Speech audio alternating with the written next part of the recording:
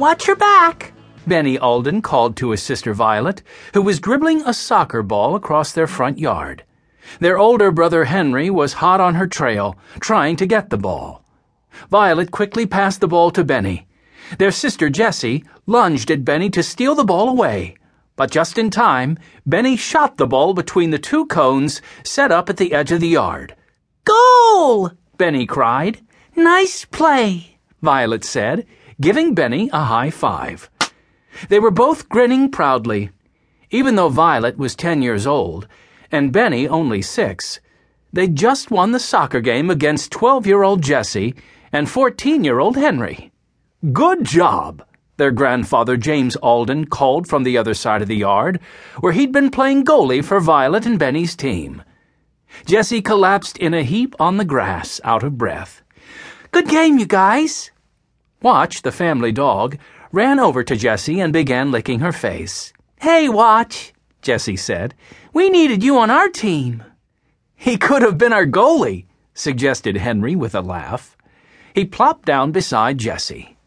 The Aldens were all sitting on the grass, catching their breath, when they heard a voice calling from the edge of the yard.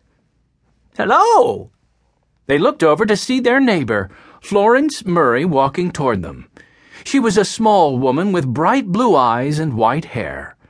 With her were a bearded man and a young girl whom the Aldens didn't recognize.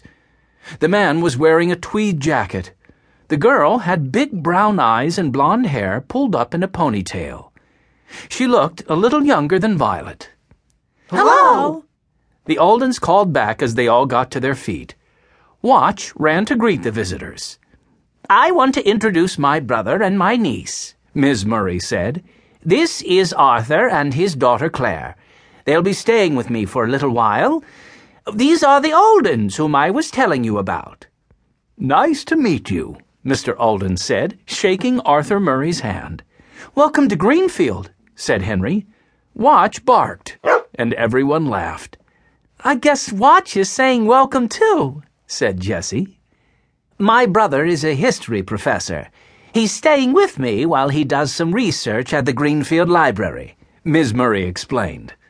We saw you playing soccer, said Professor Murray. Claire loves to play soccer, don't you, honey? Claire ducked her head and turned away shyly. You should join us, said Violet. My team could use another player. Jessie laughed. We're the ones who need another player. Claire gave a timid smile, but she remained partly hidden behind her father. What sort of research are you doing, Arthur? Mr. Alden asked. I'm writing a book on the railroad and how it has affected our country's history, Professor Murray said. We've got a piece of railroad history right here in our yard, said Henry. You do? Professor Murray said, raising his eyebrows.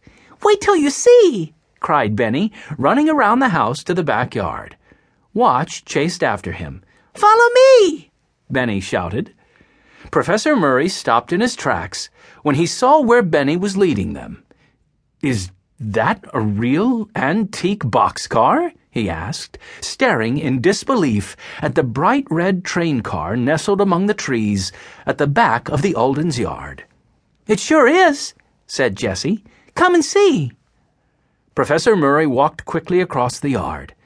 When he reached the boxcar, he placed his hand gently on the outside and ran his hand along the wooden panels. He turned to the Aldens. Where did you find it? How did it end up here? The Aldens looked at one another and grinned. It's kind of a long story, Jessie began. You see, our parents died, and we were supposed to go live with our grandfather. She smiled at Mr. Alden. But we didn't know him, said Violet.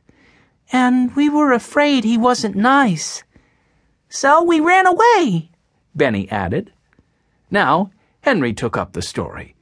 We found this old boxcar in the woods and made it our home.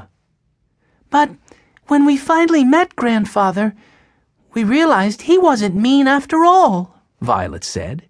So we came to live with him here in Greenfield. And Grandfather had the boxcar moved to the backyard for us, said Benny.